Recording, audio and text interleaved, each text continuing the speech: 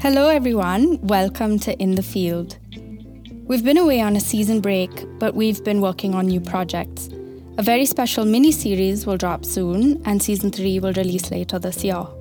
But right now, we wanted to talk about the COVID-19 crisis that has disrupted life everywhere. It has several implications for the future of development sector work in India, and over the past couple of months, we've been speaking to our old friends and colleagues about what they've been experiencing. We have more questions than answers, but here are a few things we wanted to share.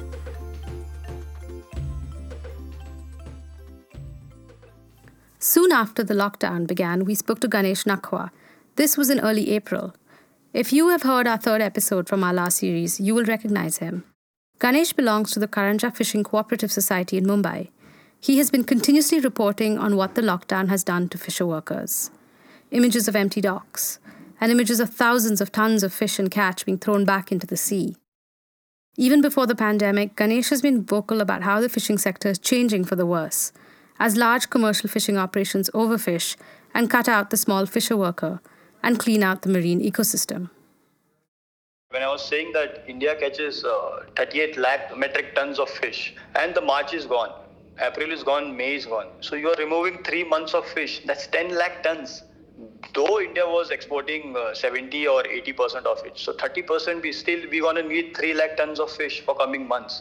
And it's going to get piled up. The government, the administration, the police authority, the fisheries ministers, and all stakeholders who are related to fishing industry, they have to come together. The problem is there.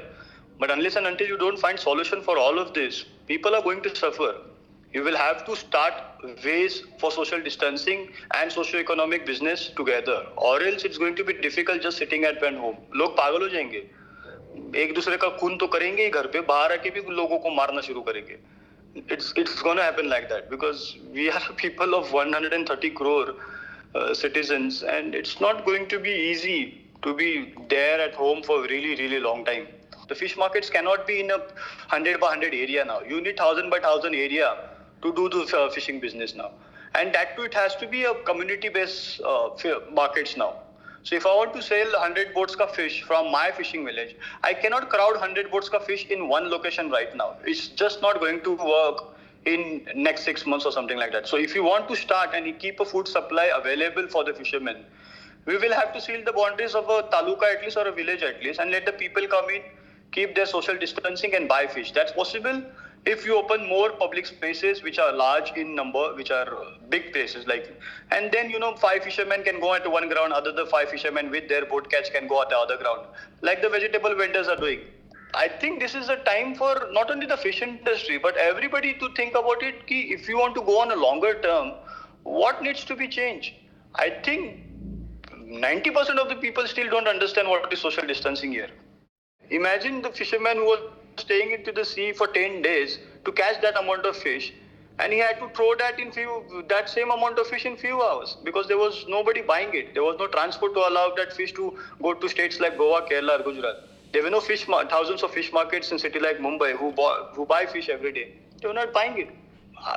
If I can struggle, who has 3 fishing boats, big boats, where I employ 60 people, I'm just worried about the people who have smaller boats and who have I don't know what is going to happen unless we innovate. It's just that consumer has to understand that the food has to come and he has to practice social distancing, and sooner the better, or else we are in a bigger mess. So I think shorter projects have to come up. The smaller projects have to come up. अभी सब भूल जाओ कि production बढ़ाना है, blue revolution लाना है, exports बढ़ाना है, currency strong करना है. No. सर्वाइवल का बात है अभी. Let people survive first. I think यही होना चाहिए, and in every industry it has to be like that now. That self-sufficient सबको बनना चाहिए अभी, or it's a very difficult time. Marianne Manuel is from the Dakshin Foundation, an organization that works exclusively on coastal ecosystems. We spoke to Marianne about how organizations are working together at this time to help fisher worker communities who've been affected by the virus. We began getting calls about migrant fish workers stranded in different harbors, most of them crew members who worked on mechanized vessels. We were also hearing from our organizational partners in these areas that many people weren't getting the benefits of government schemes to help the poor for various reasons. Fisheries as a sector has always been overshadowed by agriculture. So it was the Ministry of Agriculture that was also responsible for fisheries, and it's only in 2019 May that there was a Ministry of Fisheries, and it's still a Ministry of Fisheries, Animal Husbandry and Dairying. So there is still no exclusive central ministry that's focused on fisheries, either in terms of ensuring its long-term sustainability, but also to understand the nuances of the sector and the diversity that exists within the sector. So there is definitely a very, very slim safety net right now around the section of the fisheries sector that depends on daily wages. These aren't cash-rich communities. They don't have a lot of savings. And so the need, again, to invest in their ability to earn an income and to save would be critical. So women play a very important role in fisheries, in post-harvest specifically. And so in this conversation that we are having now about the need to maintain a physical distance from each other and the fact that fish markets tend to be crowded spaces, we see a lot of governments and a lot of solutions also coming forward that are focused on either centralization of sales by the government. So the government goes and buys the fish from the fishers and sells it through their outlets, or even a surge in online retailing. And both of these things essentially removes women from the equation. And we actually don't fully understand the linkages between poverty and fisheries, fish workers across the supply chain. The level of indebtedness, the level of dependence on money lenders, all of these things are things that we don't know. There is no database on migrant fish workers that one can depend on in times like these to identify these groups who may be stranded. So Dakshin works on coastal and marine resource management issues across the country. So we've been working across different coastal states in India, as well as in the islands, Lakshadweep and in the Andaman Islands. And because we've been doing this work for so many years, we have relationships with communities in these places, grassroots organizations and fisher unions in our sites of engagement.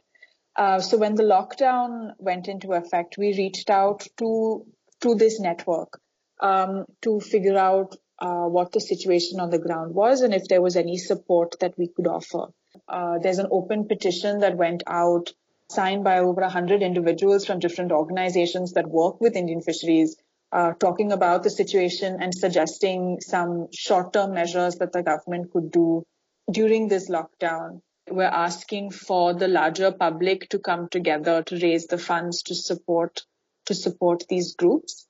And the idea is that this would also then buy people time to really get the government machinery going on addressing all of the people who are falling through the cracks of existing government schemes. Divya Barma works for the Ajivika Bureau, an organization that works with migrant labor in India. When the lockdown stranded migrant labor across the country, Ajivika began receiving a huge number of calls from them, calls for help. When we spoke to Divya a couple of weeks ago, Ajivika was assisting migrants from all over India as part of a wider network of organizations across the country. They were helping migrants find food and shelter and protection. The magnitude of this issue is really, really staggering. It's about 139 million is the estimated number of people who are moving. So that's the kind of labor migrants in the informal workforce that we're talking about. So this is a workforce that is mostly employed formal sector jobs, which means that there are no written contracts. There is no way to hold the employer accountable for any of the terms of work.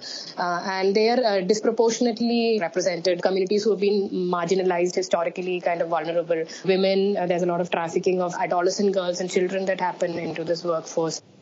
It's quite overrepresented by the historically kind of marginalized populations. So migration really compounds the kind of vulnerabilities that these people were already facing. So our relief emergency response kind of measures were mostly about basic grocery supplies, Then in cases where they did not have shelter or they were kicked out of their work sites, or many, then we were trying to link them up to the city shelter homes, then homeless shelters that are run by the government. The kind of police brutality that was being meted out to them was also on the rise. We started also getting a lot of calls of harassment, which workers were kind of beaten up, or they were not allowed to move out of their areas. Then we also have also part of a network called the Working People's Charter. It's a network of organizations working with workers, with informal sector workers. It's a network of trade unions, labor organizations, social activists who work specifically with kind of workers in the informal sector. It's not a formal registered kind of a body, but it's more like a loose collection of organizations that work in solidarity with each other. And so the idea is that we put forth a shared set of demands, a shared set of resources that can be leveraged by other organizations across the country working on similar issues. So, for example, we work in cities of Surat, Ahmedabad and Bombay, and whenever any issues sort of come to us from, say, people stranded in Bangalore or Kerala or Pune, then we reach out to our partner organizations, these cities, and they sort of then take it up. Of course, the distress that we go through is nothing when compared to the devastation that the communities we were working with are going through, but still it's very distressing to be talking to workers. So, for example, the people who are manning our labor line, which is our labor helpline, so day in and day out, they are kind of listening to stories of hunger, desperation, people requesting food, people saying that we are going hungry. So these are not easy stories to listen to. So I think one of the things that we did was to rotate the staff on these helplines. And kind of 2 days at a time is when I think one staff member was handling calls. Starting the neighborhood and making sure that the people you know around you who are employed in these high-risk jobs or whose livelihoods are at risk, that they are taken care of, they are protected. And, of course, contributing to some of these fundraisers in individual capacities. So while the situation has somewhat changed since we spoke to her, hundreds and thousands of migrants are still trying to go home. And the overwhelming majority are still facing brutality, still trying to navigate the bureaucracy, and are still hungry and stuck in limbo without money or protection. The pandemic has raised a huge number of challenges for civil society organizations at this time. Organizations have been working in overdrive to respond to the urgency of the crisis, but at the same time, they've been dealing with many things, adjusting to new work environments, dealing with limitations on how and where they can operate, dealing with stress, and the uncertainty of funding for future projects.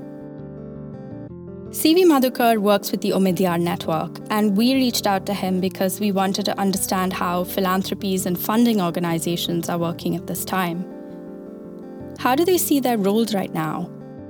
And how are they attempting to support NGO missions and workers in the social sector? My sense is this episode of disease that we're going through in the country has sensitized a lot of people to a bunch of things that they might not have otherwise thought about seriously enough. I think in the short term, there's just a lot of focus on leveraging the grassroots connections that the philanthropic sector has to reach some kind of aid to people in need. Certainly, we are doubling down to help our portfolio organizations to say, how can we provide any counseling, advice to each of our portfolio organizations and what else they could do by leveraging each other's strengths. That's already underway. One of the things that Umidyar Network India did was the rapid response grant was announced for $1 million. So far, about 4.5 crore rupees has been committed to various organizations. This is clearly a small amount of money compared to the crisis we are in, but what we are hoping is our funding is catalytic to do something that can garner more resources and do more work.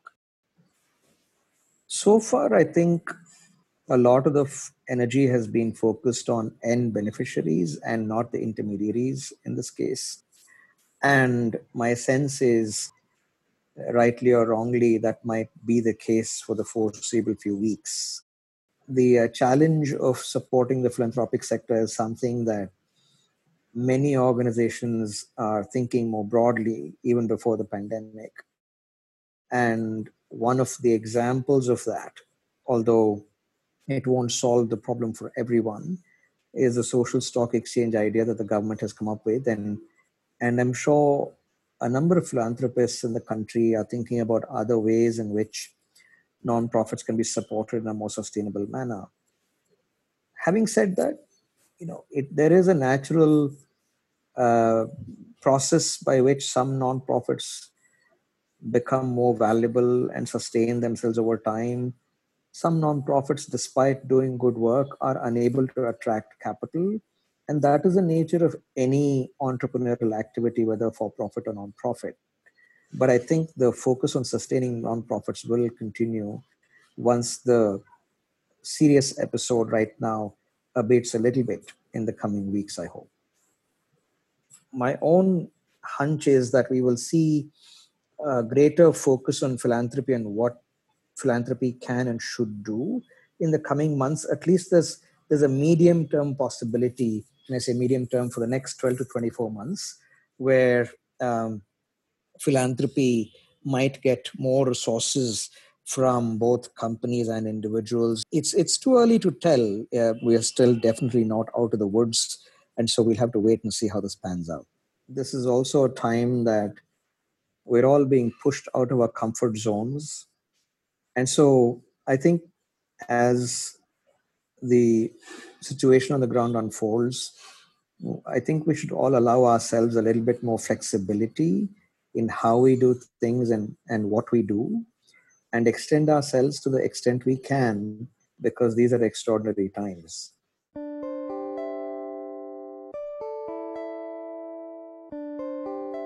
These past few months, we've seen a tremendous outpouring of support from civil society and non-governmental organizations.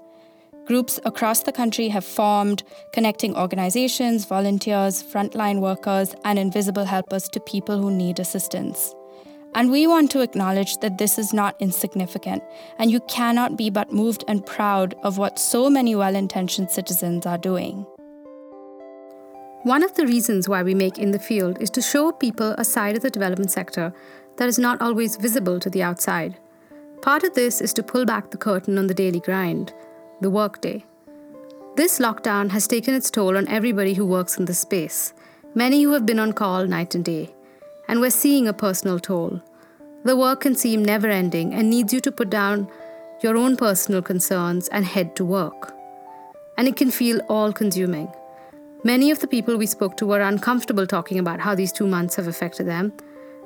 But we want to, because it is important.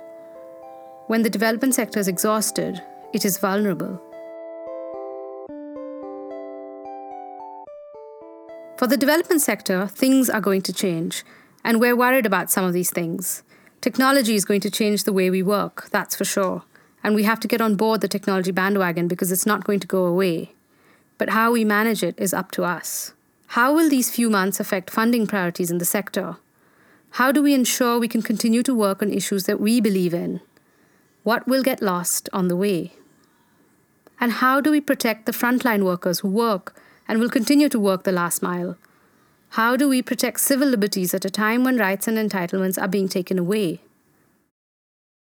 The other reason why we make In the Field is to share stories of the incredible diversity of India's civil society, its Samaj. The Samaj that reflects the widest set of belief systems that we in India have and can speak freely about. It's the tension between these views that creates change, and this is what moves us forward.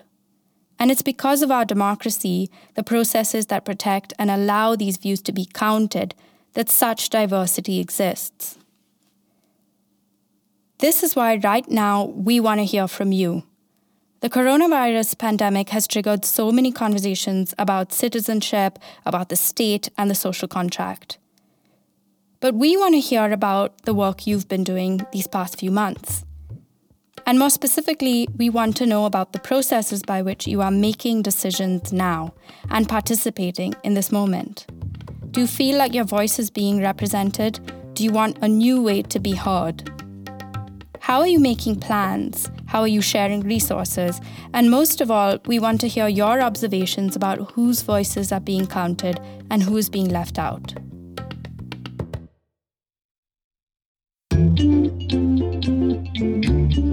Thanks for listening. I'm Radhika Vishwanathan. And I'm Samyukta Varma. Before we leave, a quick message. If you would like to support our Jivika Bureau and Dakshin Foundation, please head to our show notes where you will find links to their latest research, activities, and campaigns. In the Field is a production of Vaka Media and is supported by Rohini Nilekani Philanthropies. Theme song by Hollis Coates. Mixing, mastering, and sound by Erwick D'Souza. Write to us at podcast@inthefieldindia.org or catch us on social media where we're at In the Field India.